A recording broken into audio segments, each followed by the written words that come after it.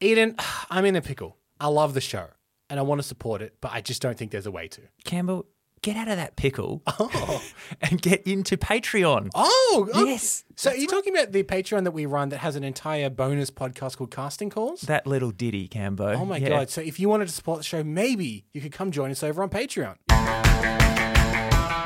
Hello and welcome to Cancelled Movie Report, the documentary podcast series that talks about the best movies that Hollywood never made. My name is Michael Campbell, but you can call me Cambo. And joining me, as always, is actor and comedian, Mr. Eden Porter. Thank you very much for having me, Cambo. But of course, we're not alone, are we?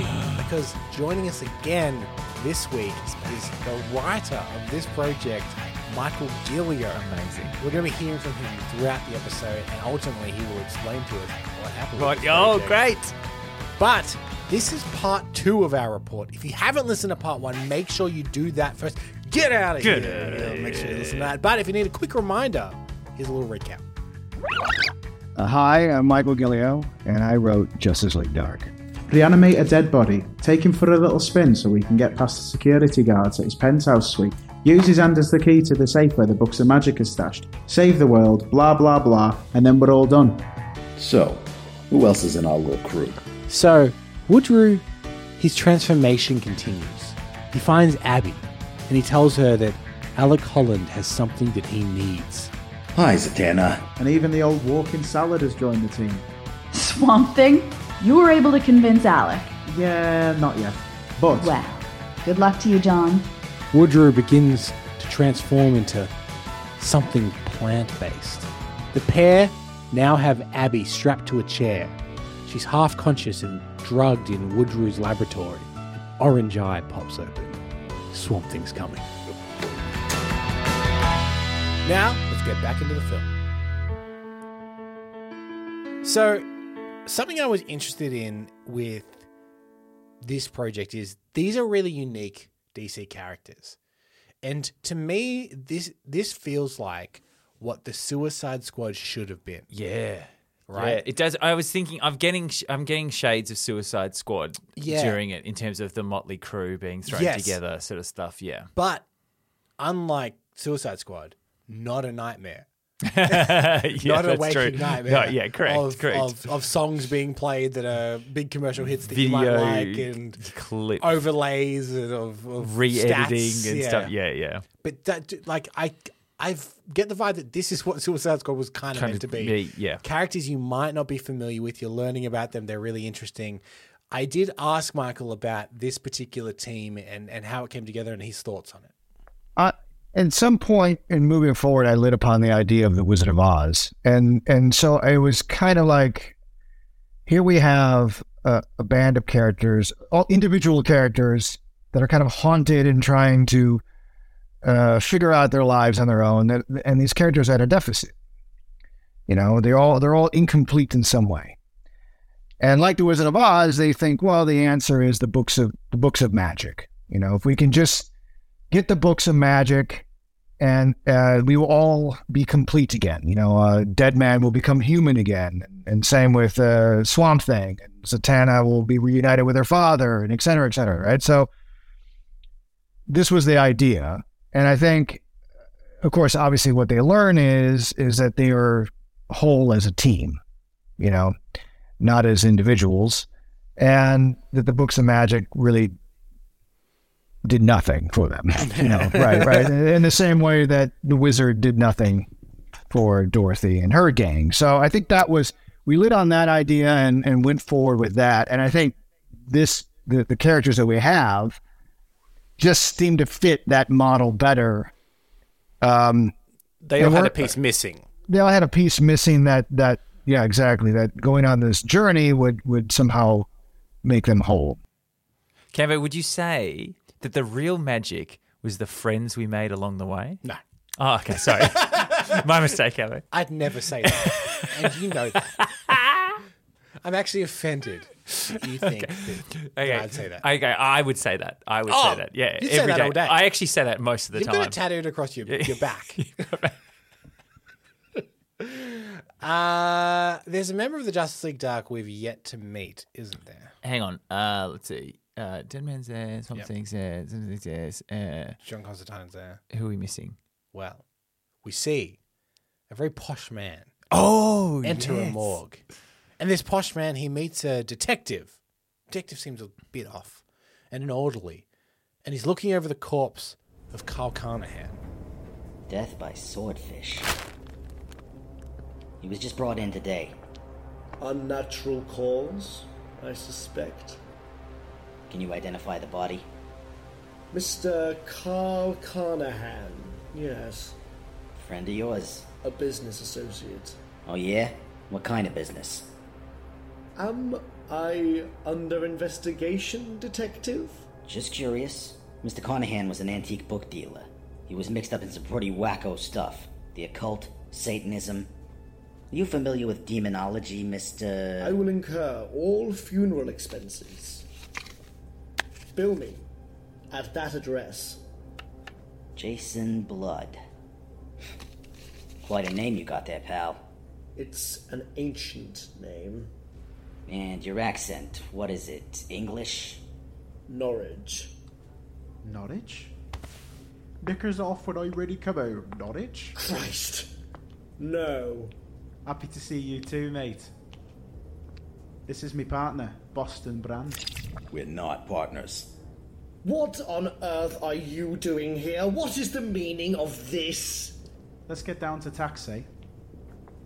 The books are magic. Do you have the key to the safe where the books are stashed? What do you want, John? I don't have time for any of your con jobs. You're looking at the bright new team that's going to save the world. You? Save the world? We could use a smart man like you, Jason Blood.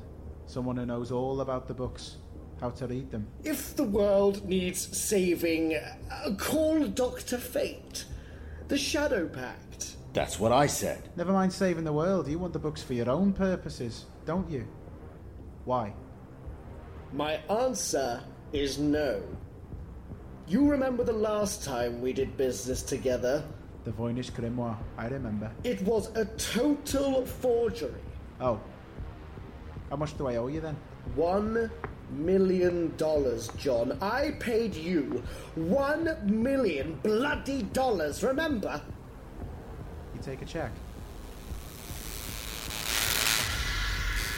What was that? We have to get out of here. Why? What's going on? There's a demonic spirit present. It's hungry. Hungry for power. And it's angry. Angry at you. We've now met the final member of the Justice League, Doug, Jason Blood. Second shout out to Dr. Fate. I know, Dr. Fate's getting all the shout outs, mate. Yeah. Dr. Fate, famously from Black Adam. Yes, he did finally make his appearance. For better or much more worse. likely for worse. In Black Adam. He gets quite a few shout-outs in this script. I love there's quite a few, the Shadow Pact to get a shout-out as well. Yep. Quite a few great, like, obscure DC references in here. It's fantastic. So, flickering happening. Oh, this is good. And who should appear? Buzz. Oh, the Clarion. Buzz. And he's actually using the flies are coming off him, and they're actually going into the corpses of the dead bodies in the morgue, and they're animating them to life. So he's kind of starting to control all these dead bodies in the corpse. Necromancer style. Yeah, exactly.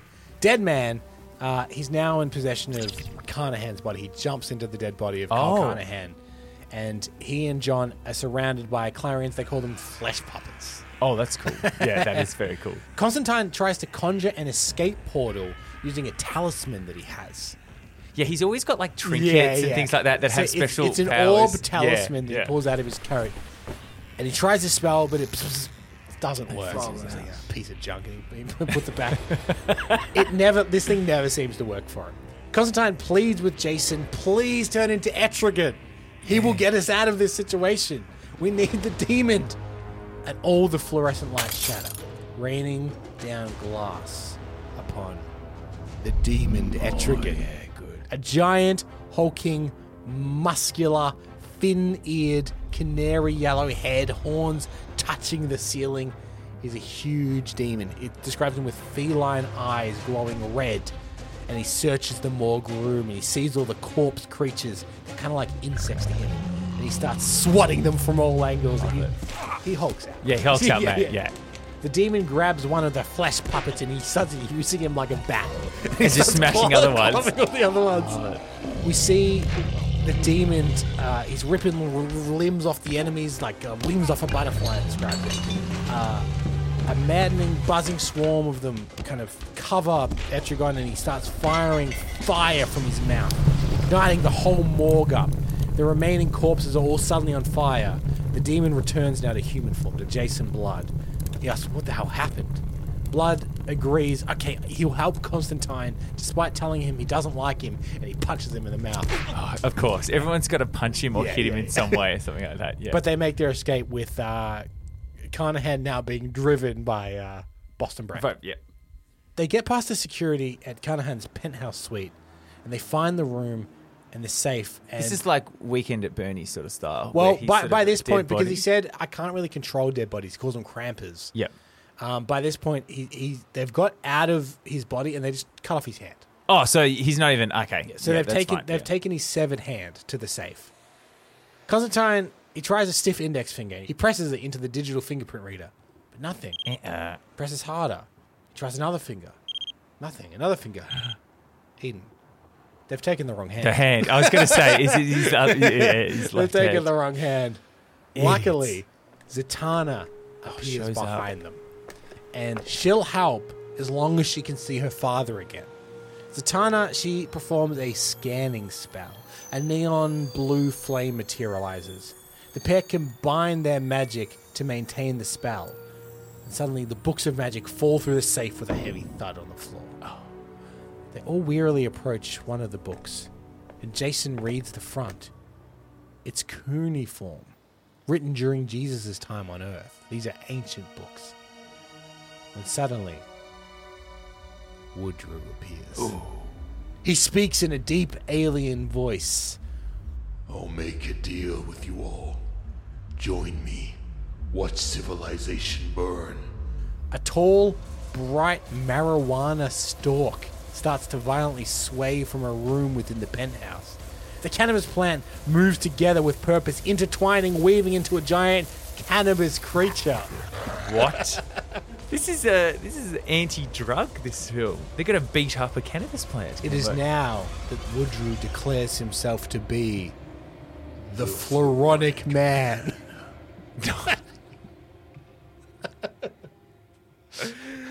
It describes him as a horrifying sight. 11 feet tall, stark naked, mildew and diseased bark for skin, spotted with rot, dead brown leaves for hair, centipedes and beetles and cockroaches crawl all through his body. His eyes are glowing red and pulsing like a heartbeat. The Floronic Man. The Floronic Man. I had to ask. Yeah. Oh, you did? Oh, yeah. It's curious. So the Floronic Man is a bit of a deep cut. Obviously has its ties into some classic kind of Swamp Thing tales. Yeah. How was that decided upon as the main big bad of the script? I think it had everything to do with Swamp Thing. I think it was a way of bringing Swamp Thing into the movie and being kind of the dark funhouse mirror version of Swamp Thing, right?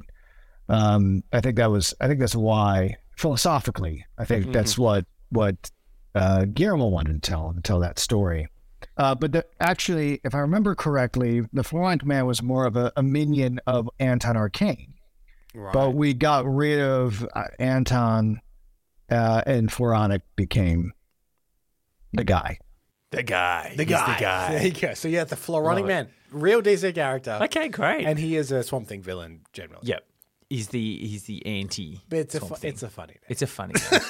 It's a very funny name. We can't deny it's a funny name. The team, they do battle with Clarion and the Floronic Man, and before they end up escaping out of the penthouse into the hallway, they make their way down the hall towards the elevator. The penthouse door comes crashing down. The hall is filled with all kinds of creatures, big and small, moving fast after them. Zatanna attempts a door close spell. No avail.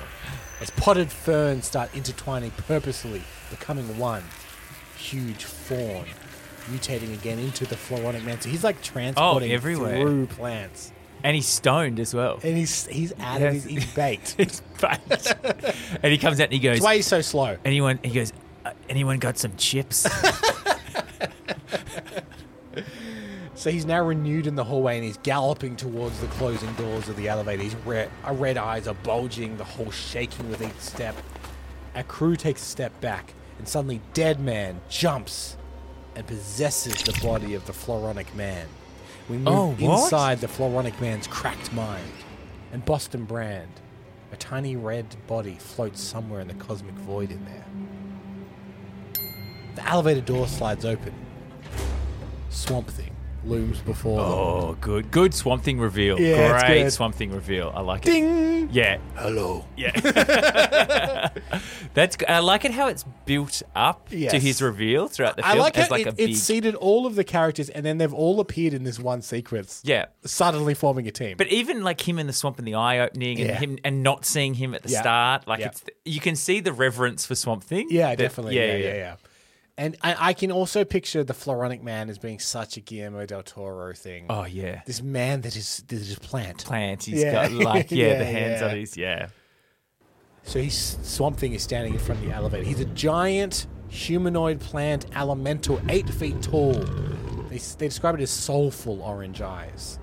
Moss and leaves for skin, rock and bones. Obviously, he's Abby's boyfriend. The monster of the swamp. Constantine is happy to see him. Swamp Thing and the Floronic Man, they start doing battle. Oh, great. Their clash sends them crashing through, out of the tower of apartments and all the way into Times Square. They're having a big fist fight. Oh, in Times Square. Yeah. This is set in, remember he was at the New York Diner at the beginning? Oh, yeah. So this has all been around New York. He's plowing through traffic, knocking over cars, uprooting street lamps. John yells at Jason to turn into Etrigan again, but Blood, he refuses. The Floronic Man, he's crawling up Swamp Thing's torso, shredding his chest into grass clippings. Dandelion pollen everywhere. Floronic Man lifts Swamp Thing up into the air, and he snaps his wooden spine with a stick, and he throws him all over the square, tumbling head over heels. Leaves and weeds and moss shreds from all of him rain down all over. Swamp Thing just got annihilated. He just got absolutely annihilated. The hulking body dissolving layer by layer until there's nothing left except a single seed that plops into the fountain of water in the center of the square. Constantine tells the others to stand back. The water begins to boil, bubbling over, churning. An explosion of green shoots out of the fountain like spears, stabbing the Floronic Man. Yeah. Floronic Man's giant body breaks into chunky pieces. It shrivels and scatters like terrified, scurrying insect. Times Square is a confusion of greenery and rot, and Boston Brand suddenly rises from the heap, bewildered. He floats down, joining Zatanna and Swamp Thing. But Floronic Man has exploded and just kind of floated away in there. So they haven't killed him, no. But they've defeated him. They've won the battle, but not the war. Oh, very good. Now, this is an interesting scene because this is a full battle in Times Square. Yeah. Which is we've seen it before, Spider-Man and things like that. Now, Guillermo is he likes practical effects, yeah? Yeah. So in a space like that... I don't think there's any evidence that he likes practical effects, Eden. Where's one example in his movies? Yeah. But if you think about it, that's a huge scene then to try and do with... Yeah. Like in Times Square. Yeah. Are they filming it in Times Square? Is it all going to be CGI? No, it'd be filmed in Toronto. Yeah, good. But I think that there's...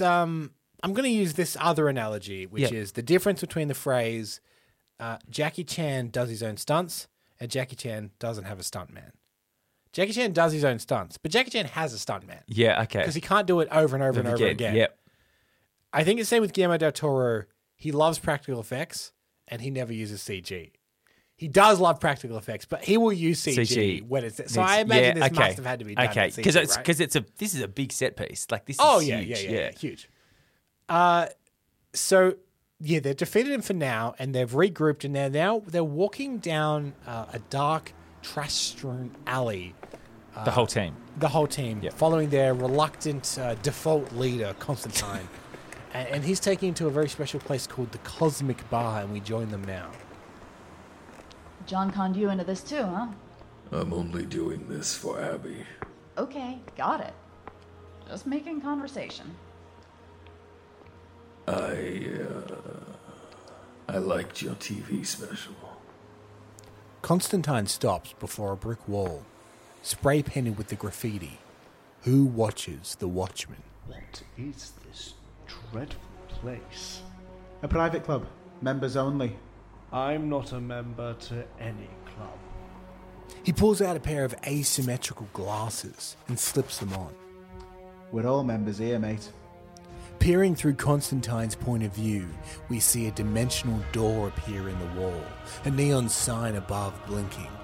The Oblivion Bar. No one will bother us here. And they got some great sliders. As we move through the interdimensional pub, we pass other familiar DC characters. We see Animal Man, Detective Chimp, and Shade the Changing Man. We find our crew squeezed into a corner booth, leaning over the book of magic laid out before them. Since Jason wouldn't turn into Etrigan, I have no control over him. it's safe to assume Woodrue, or the Moronic Man, has the other book. Which book did we get then? There is no title. Go ahead and open it. I don't understand. You're the antiquity scholar. You're the magician! We need to know Woodrue's plan, like yesterday. I know his plan. I was locked inside his mind. What did you see?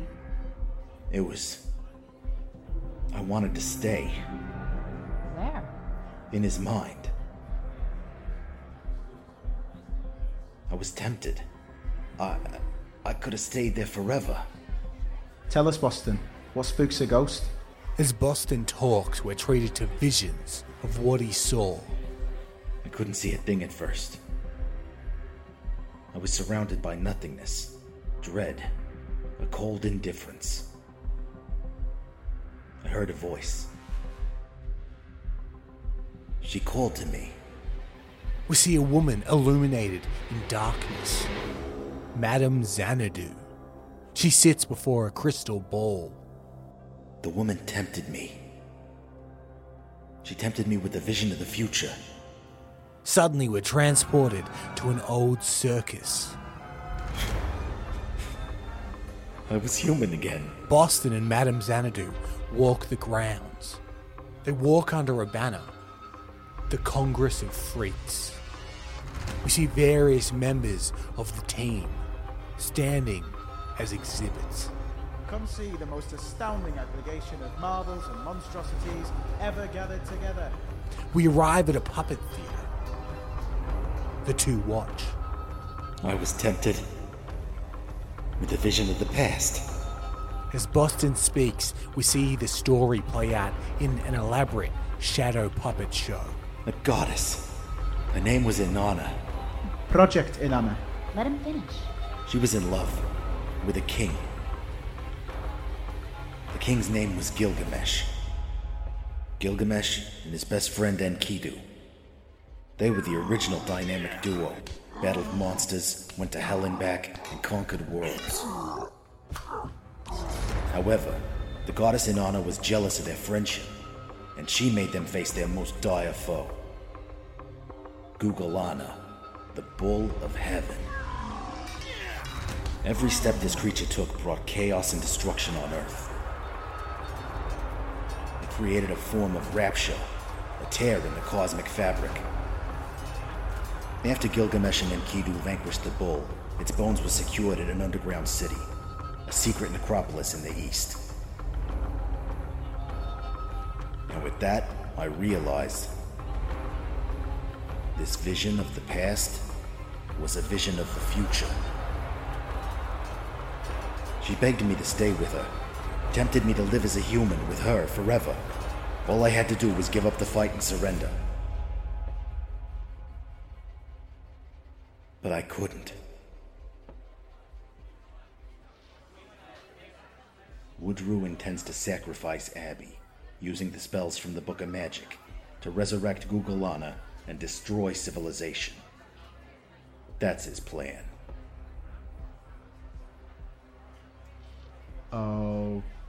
Okay. I mean, that's ridiculous.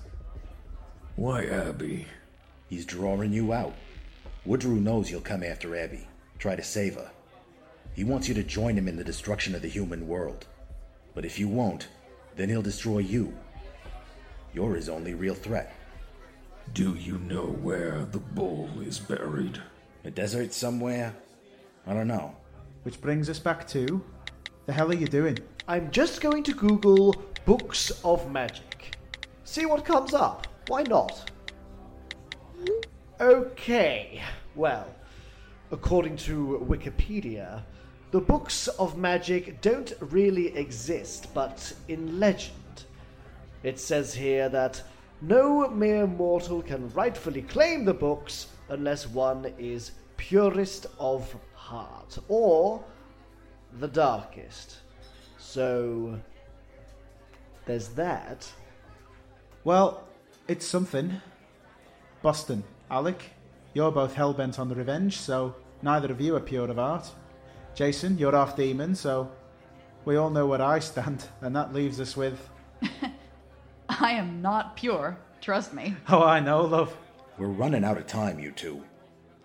So what am I supposed to do?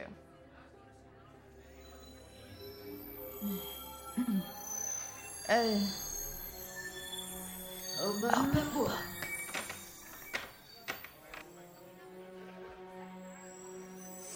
Open the books.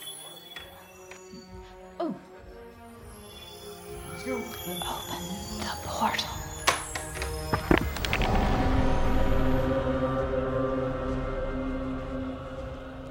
Oh, they're in.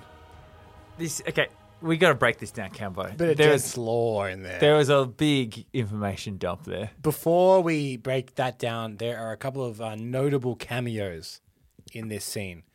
First of all, Madame Xanadu. Yep. In the original run of Justice League Dark is the person that brought the team together. Great.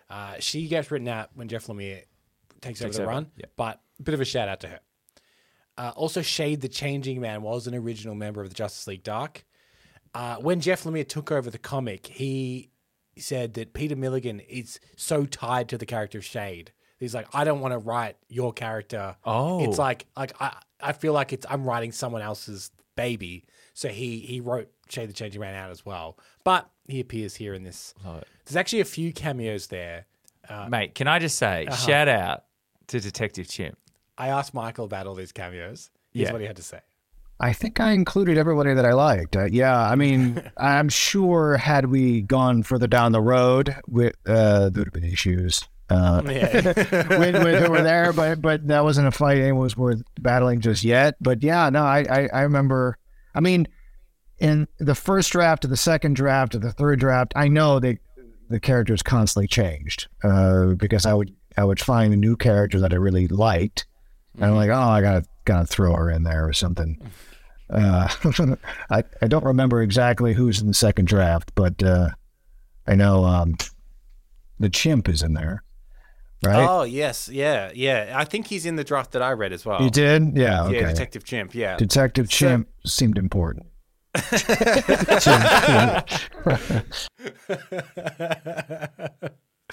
That is so funny.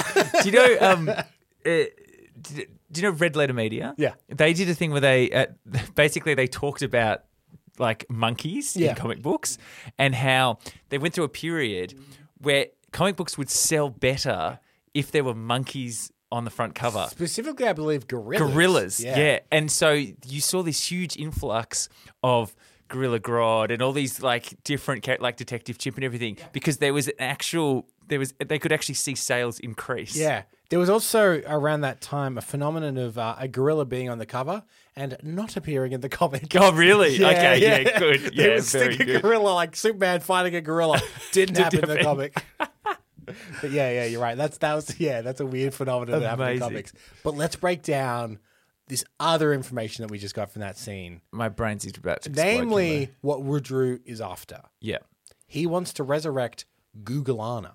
Yeah. Who is the bull of heaven, a big ancient god that will rain down destruction on the earth, start anew, make it a beautiful... bull of heaven. A bull. A bull. Yes.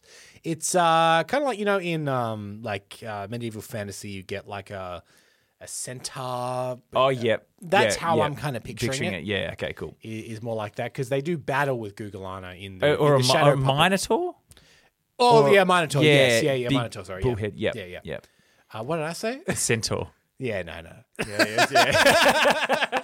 No, that's not right. Ignore me. I'm a fucking idiot. A Minotaur. That's what I'm picturing because they talk about doing battle with Gugelana. Go on. But we know that Woodrue wants to resurrect Gugelana to destroy the world. Yes. He thinks Swamp Thing is the only thing that can stop him, but he wants to make him join. Yep. Sacrifice Abby. So they open the book and they see the coordinates. Blood actually sends the coordinates to a colleague of his in Iraq because remember they're looking for a desert. Yep. Where the bones are. And they think they know where this might be in ancient Iraq. The team climbs up the stairs into Zatanna's bright pink private jet. Because remember, she's world famous. Oh, wow. Bright pink private jet. We've got it emblazoned on the side. Except for Swamp Thing. He says that he'll meet them there. Yeah, because he'll swamp it. Yes. In the sky, the jet suddenly violently tilts as two swarms of flies snap the necks of each pilot. Hang on, the flies snap necks? Yeah. Well, so I guess it's just like a whole the clump of flies. Wait, one fly was flying past at such a rate that the pilot went, "What was that?" And he broke his own neck. That made him so curious. He's so curious. A greasy blue-black creature, huge beetle-like, on the wing of a plane starts ripping out the electrical guts of the plane. There's all kinds of creatures descending upon the plane. There's something on the wing. Something. Yes. It kind of is a reference to that because it says like it's got little razor teeth and John Cena on the wing. Great. But they're under attack from all kinds of creatures in the sky. Clearly, Clarion and Woodrue are up to no See, good. what you should have, you need an invisible jet, Cambo. Yeah, that's that how you get there. Good. That would have been good. Mate. Blood sees what's going on and he reluctantly transforms into the demon Etrigan again. Does he have a cool saying that he says? Like, you wouldn't like me when I'm a demon or something? No. What's a very foppish English saying? Oh dear, I guess I have to transform now. Oh, it's not a bother. Oh, my hat. Hold my hat. That's what he says. Who there? Hold my hat. He turns into Etrigan. Clarion and the demon, they start rolling around, fighting in the cabin, and they describe it like a cage death match. And the plane is going down, so people are tumbling around. It's a big fight. And is there people going, ah? There's all the sound and the music cuts out. Oh, great. And it's just Tom Cruise screaming like this. You thought we couldn't use that sound effect again? We got to use that again, Cambo. I'm so glad. Coming back. I hope I encourage people to play bingo with this show. There's a few things we like. Our friend Jim. Friend of the podcast. Bell. Yeah, we call him Jim. I want people to start, and I want the Tom Cruise scream to be on the Spooky Warning can be on there. Yeah. Anyway, someone else make that. Anyway, big action sequence, and the plane crashes in the desert. Clarion cool scene. Flies away. Yeah. Swamp Thing also he appears once they've crashed, and he helps get Clarion away. But Clarion has now become like more of a monster. Yeah, it sounds like it. Yeah. But before he leaves, Clarion steals the map that they had got from the book, and he buzzes away. So they're now trapped in the middle of the desert after a plane crash. With no They're map. beaten. Yeah. They've crashed. They don't know where the hell they are. They're stranded in the desert. They've got no map, and they're at their wits' end. This is a setback. That's all. This is what a setback looks like. And I welcome a bloody setback. I do. I welcome an opportunity to sit down on our goals, dig deep and say to ourselves, yes, I accept this challenge and I sod and raise it, because nothing is going to stop us from saving the world. Hoorah. With all due respect, John. Piss off. We can't go any further. What do you mean you can't go any further? We're so bloody close. You can't just let the world end. We've all talked about it. When? We all think you should call No way. Dr. Fate and his crew. This is more their thing. We're just not cut out for this line of work. I mean, look at us. You got a moody vegetable over there who refuses to accept who he is. I'm not moody, am I? There's Dead Man, a self-pitying ghost who wishes he was human again. Jason's alter ego wants to kill us if it doesn't kill him first. And then there's me. What about you, Z? I could say I'm the little girl lost who's searching for her father. But you and I both know that's not the only reason I'm here.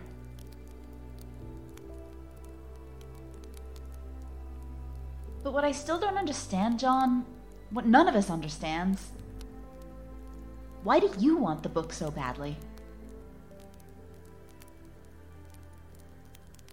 If the book can make me and Jason and Boston, maybe Alec, whole again, what can it do for you? I don't know what to tell you guys. It's because you're dying, ain't it? Because you're... What? He has lung cancer. Don't you, John? John? Tell him. I'm dying. Yeah. Boston's right. No use getting into a bother over it. I reckon I deserve it. All the things I've done. All the bloody lies. Funny story. This cosmic rupture.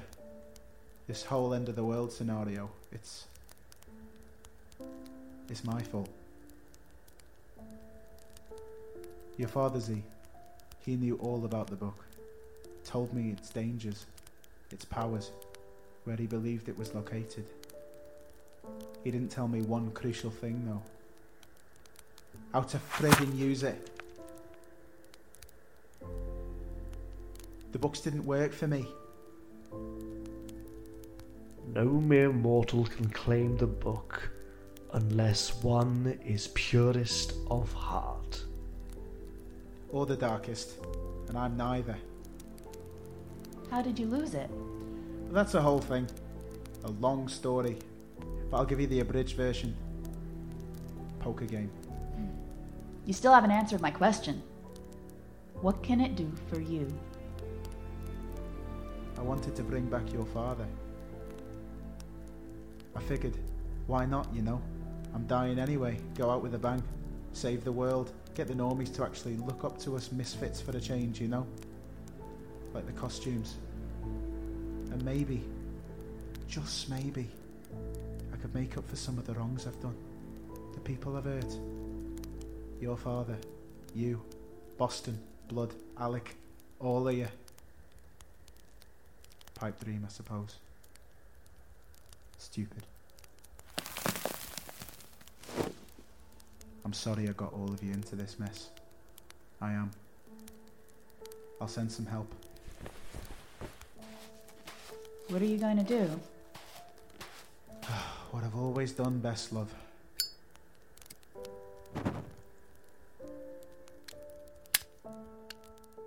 Fly solo.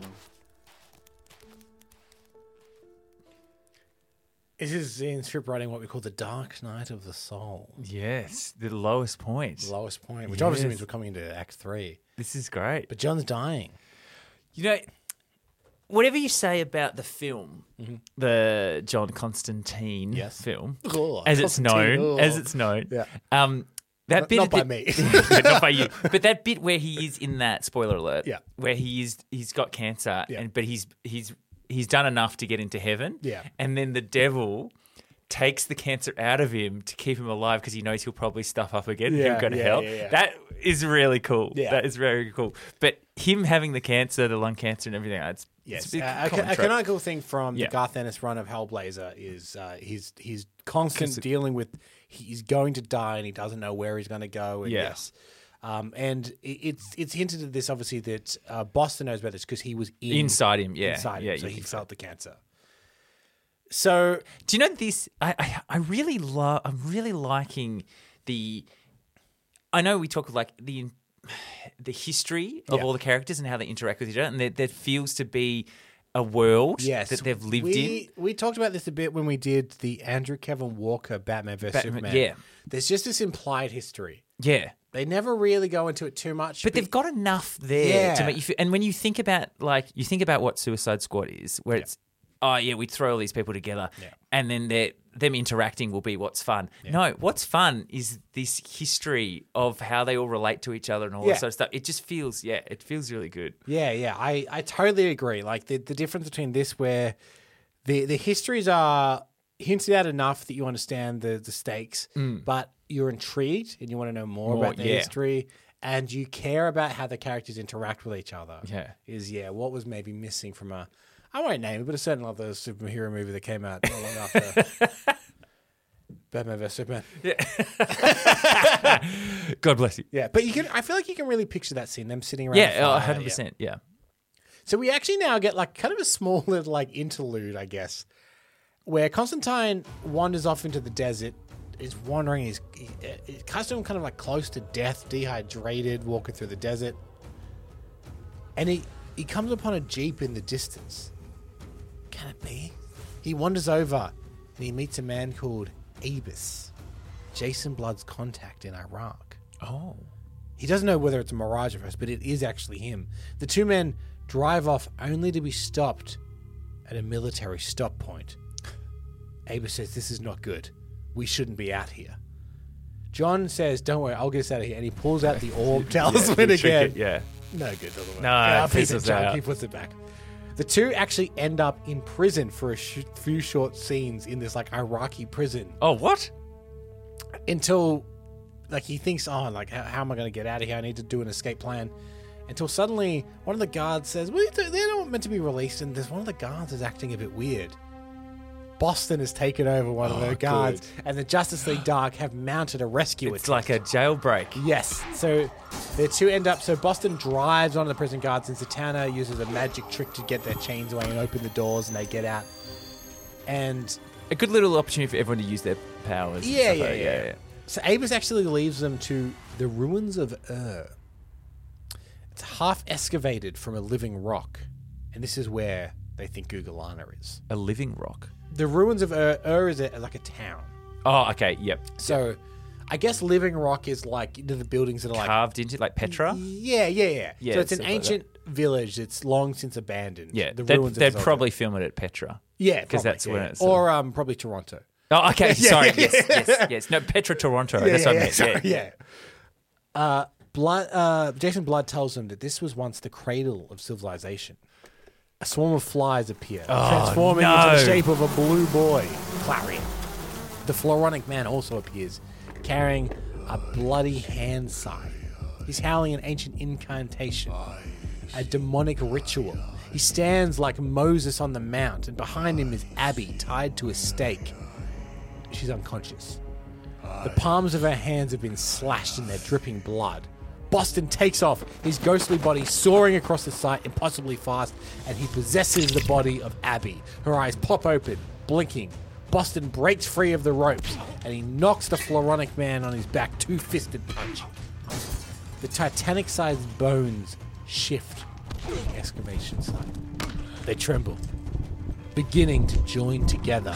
Something's happening underneath the ground now. Zatanna fires a lightning flash that emits from her palm an electric blue vein, and she electrocutes the Floronic Man. Another and another. Woodrow vibrates violently, frozen, eyes bulging as he starts laughing, an awful, terrible laugh. It's too late. You can't stop what is done. Boston, in possession of Abby, slams Floronic Man's head into a mush, but his body regenerates instantly and powerful. Something attacks, throwing a hardwood disc of tree bark at the Floronic Man. Floronic Man counterattacks, throwing a handful of red seeds at Swamp Thing. They open in midair and tendrils wildly grow fast, growing big veins and fly traps, crushing down on Swamp Thing's head, lifting his body up into the air. But the giant bones beneath the ground begin to articulate to completion. Sinew and muscle form mammoth shapes of a giant beast. Everyone pauses in mid-battle for a suspended moment. And then it says, "Behold, Gugelana." God. Comes Which is, out, yeah. Again, let's take this back to our movie report on At the Mountains of Madness. This is similar to when moment, Cthulhu turns comes up out, in the third act. Yeah. There's that big Very similar. Whoa and moment, there they are. yeah.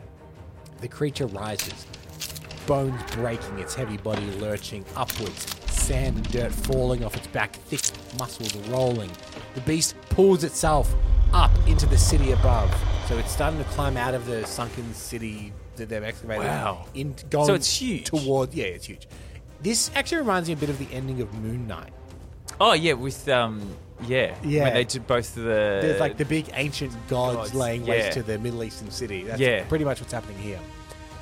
Everything is starting to crush.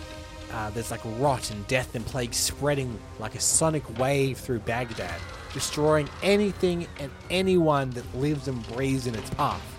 Constantine figures, you know what? All of this plant life, it's consuming a lot of oxygen. That's flammable. He takes out his Zippo. He sparks it. Boom! The world is engulfed in flame. The world. Their world. Their world. Gugelana rears on its hind legs, raging a torch of flame, screaming, waving its arms and kicking like a rodeo bull. Clarion in flames too. Swamp Thing also in flames, his eyes wide and confused and scared, falling about. A wildfire blazing across the forest of his mountainous body, his skin blowing away in sheets of ash. The gang all look on helplessly. So this is essentially like wiped out everyone. But that includes Swamp Thing. Old mate. It starts snowing grey ash from a nearby blizzard of Swamp Thing's essence and Clarion and Gugelana and Woodrue, sprinkling everywhere in the desert wind. Abby is desperately digging through the piles of ash. All we need is one seed, just one seed, the tiniest little seed. She finds a tiny one, but water. She needs water. But where do you find it in the desert, in the scorched desert? Seed's in her hand. She stands up, doesn't know what to do. Seed drops into the sand. She's on her knees, she doesn't know what to do. Where would she get a single drop of water? A single tear, Cambo? A single tear does appear and drops down into the seed. Classic. It's a classic. It falls in an elongated drop and hits the tiny seed. Super slow-mo, no doubt. Oh, definitely. Yeah. And like the sound design would cut out. Yeah. Yeah. It grows and grows and grows. Alec Holland, the Swamp Thing, standing there before Abby again, and they embrace. Jason Blood is on his knees, exhausted, and doesn't... Where's John? No one's seen John. They turn to a scorched stain on the ground, and his Zippo lies there. A scattering of cigarette butts, but nothing more. Zatanna goes over to the Zippo. She picks up and snaps it open. Boston thinks that maybe he got away. Yeah, maybe, they think. They snap the Zippo closed. The books of magic are now in a pile, crushed to dust, blackened and burned as they float away in the wind, lost forever. We cut away now to the desert. Constantine stumbles out of the original plane crash that they were in. It's abandoned now. His face covered in white sand. He stands uneasily. He reaches into his trench coat. He yanks out the orb talisman. The one that never worked. Everybody worked this It time, finally mate. got him out of there. I think talismans work of the rule of three. Yeah, it's like comedy. Yeah, exactly. He lifts his head and he shields his eyes. He's in the middle of nowhere, surrounded by endless miles and miles of white-hot dunes, falling and rising into the vanishing point. He starts walking. Yeah. We now cut to 6 months later. Rain in the city. The storm lashes down as a young thief is racing through an alley, terrified. He's being chased by a 90-year-old man. Oh, wait, this is no 90-year-old man. This is Boston Brand, and he's still searching for his killer. Man with the hook. Who is he? He doesn't know who he is.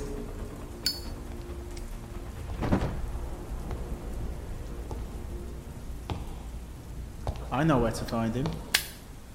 Blondie, we thought you were dead. I've been dying for so long, mate. I've grown quite accustomed to it. I'm getting the band back together, and you're my first stop.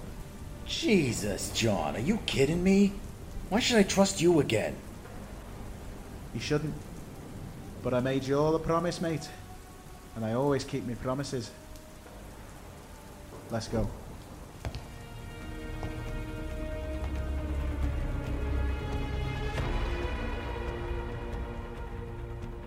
This is how the film comes to a close. Is that the end? That's the end.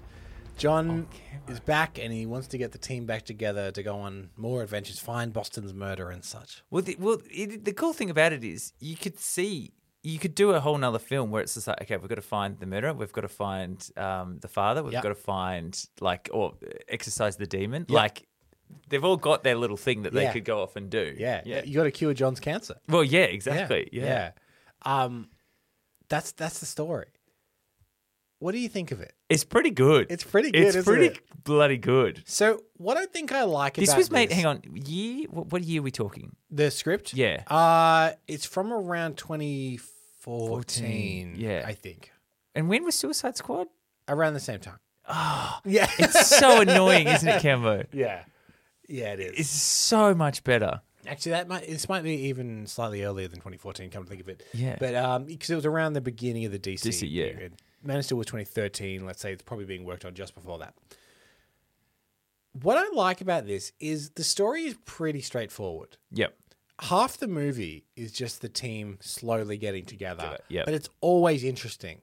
Yeah, there's always an angle to it. It's not too complicated. They're not throwing them like Batman vs Superman is like 6 movies crammed into one. Yeah, correct. So I was curious about the idea of making it quite a simple story, and I asked Michael about this. Yeah. My memory was it's just to tell the story and not to get too hung up on the origin tale of everything. I mean, I think the way that it was structured, which was, it's basically a heist movie, right? And he has to go get the team. So Constantine goes and gathers up. He's getting the band back together, and everywhere he goes, we are introduced to these new characters, and they're kind of like in the middle of their origin story. So we get a sense of like, oh, okay, this is who they are, this is what they're about, and then we see a glimpse of that, and then he recruits them, and they jump on reluctantly, and they move on to the next character. I think it works so well, especially for a world like this. It's pretty dense and complicated and obscure, and you're throwing a lot of weird characters. Keep it simple. Keep it simple. That's our advice to Michael. Just keep it simple. No, Michael just hit the nail on the head. Yeah. And I think what's great, you have like reference Dr. Fate and reference this stuff, and the world feels lived in. Yeah. In that sense that it's part of this bigger thing, but it's also very sort of its own story at the same time. Exactly. I think it's good. I think it's great. I think it's good. But we need to answer what happened. Yes, Cambo. What happened? Look, I don't know. But I do know someone that does. At a certain point, Guillermo was no longer involved. So because we got to the second draft, and the studio wanted to greenlight the movie. And at that point, there was no, we didn't have a producer, and they brought a producer on. It was Scott Rudin at the time, which was unique because Scott Rudin doesn't normally get involved with these types of projects, DC, Marvel, But he wanted to get involved with this, and so he became the producer. And it didn't happen. Now, as a screenwriter, I'm privy to only some conversation, so I don't know exactly what went down. What I was told is that Guillermo wanted to make the movie, but he wanted to make a sequel to Pacific Rim first, which obviously didn't happen. He just produced that movie, went on to do Shape of Water with much success. Yeah, not a bad consolation. Not a bad consolation. And I think the studio was impatient and didn't want to wait. They wanted to make it immediately, and they were kind of at an impasse, and that's what happened. There's a sense of frustration. Oh, man. So it's not even... Because at the end of the day, they wanted to make it. Yeah. They just got impatient. It's one of those things that, like, they love this idea and they wanted to rush it, and by doing that, delayed it several times. Yeah. Like, the opposite. It would have just been quicker to let him go make a film and come back to it, and you would have had it. Oh, that's more frustrating. So this project actually did continue to live on. Yep. And there's a couple of other iterations. So Del Toro ended up leaving the project in summer 2015. Yeah, okay. That's when he was officially no longer involved, no longer directing it at least. And then it was announced that Doug Liman was later to inherit the helming the project, and Guillermo was still attached as a producer. Yep. And it was clear that a few years later that this version of the movie, there wasn't going to make it to the big screen either. So Doug Liman is very much what I'd call like a journeyman director. Yep. Director for hire. Yeah, he's directed like Edge of Tomorrow, and I think he did the first Bourne movie, Bourne Identity. Oh, yeah. He's just a solid director. Yeah. Doesn't you never watch a movie and go, this is a Doug Liman. Yeah. Nothing really stands out. But I totally see why they got Doug Liman. But he instead ended up leaving in 2017 to direct the movie Chaos Walking. Oh. Yeah. Big old flop. Yeah, that didn't do well at all. No. There was, however, some concept art developed for Doug Liman's version of the film, including pictures of Clarion meeting John in a very inappropriate way. Oh. You'll see that on our socials. And the gang meeting Swamp Thing, who in the concept art is like really, really tall. We'll post all of this on our socials. Right. Joseph Kahn, a young filmmaker, also pitched his idea for the movie to the studio. And he actually created character sheets for this. And he even went into some casting of who he thought we love casting good. here at Kids Movie Report. We love casting. So some of the people that he had suggested in his concept was Dan Stevens for Constantine. Oh. British actor, handsome McGee type. And he had drawn up some concept art of Dan as Constantine. So it's pretty good. Yeah, people will be able to see these if you're watching on YouTube. They'll be on the screen. They'll be on our socials. But I can totally see. I actually think Dan Stevens would be a great Constantine. Yeah. Yeah, I think it's great. He also had a concept for Swamp Thing that they designed that looks absolutely fantastic. Oh, wow. It looks like Swamp Thing ripped from the pages. Yeah, that's fantastic. Yes. Also, a concept for Zatanna I'm a bit more split on. He thought maybe Natalie Dormer from Game of Thrones as Zatanna. This is where I see the Suicide Squad aesthetic starting to creep in just a little bit. Tell me what you think of this design and maybe explain it to people. Oh, boy. So it's a goth chick. Yeah. It's a goth rocker chick. Yeah. Probably with some badass music Is playing. she wearing a tuxedo jacket? No, and she doesn't even have a top hat, Cambo. No. What's she wearing instead of a tuxedo jacket? She's wearing a Guns N' Roses t-shirt. With a cool leather jacket over the top. Wow. Yeah. No. And ripped jeans, and no ripped doubt. jeans, yeah. Don't love that one as much. He had a concept for Dead Man. Oh, that's... because Dead Man's kind of like a... We never really explained this, but he's like a red and white ghostly Yeah, figure. and he's got the giant D on him. He does have the giant D on him. Lastly, he had a concept for the Floronic Man, which is kind of like a big... anthropomorphic... Yeah, that looks a bit generic. It does look a little bit generic. And lastly, I actually really like this. He had a concept for Jason Blood, which is the actor Chiwetel Ejiofor. Oh, cool. Love that idea. Yeah, that's cool. Chiwetel Ejiofor as a snooty Englishman, which he is in real life. That's good. Yeah, I think that's great. Yeah. But he had said that he pitched all of this to the studio, but the studio ended up passing on it. But he then put all of his concept online. So, great. Yeah, you'll be able to see that on the socials. It doesn't end there. At this point now, it's pretty clear that this movie is probably not going to happen. So what year are we at now? This is like recent. 2020. Oh, wow. This is super recent. At the start of the year 2020, as part of a pact made between Bad Robot Productions and Warner Brothers, it was announced that J.J. Abrams and Bad Robot would oversee a whole slew of interconnected movies and TV shows headlined by the Justice League Dark characters. The plan was for all of these projects to eventually culminate into a proper Justice League Dark production, much like how the Marvel Cinematic Universe worked its way up to the first Avengers. Yeah. The initial plan was for a TV show based on Constantine and Madame Xanadu. And while the movie headlined by Zatanna was actually going to be penned by Emerald Fennell, the writer and director of Promising Young Woman. Oh, yeah. Yeah. So she signed on to write the Zatanna solo film.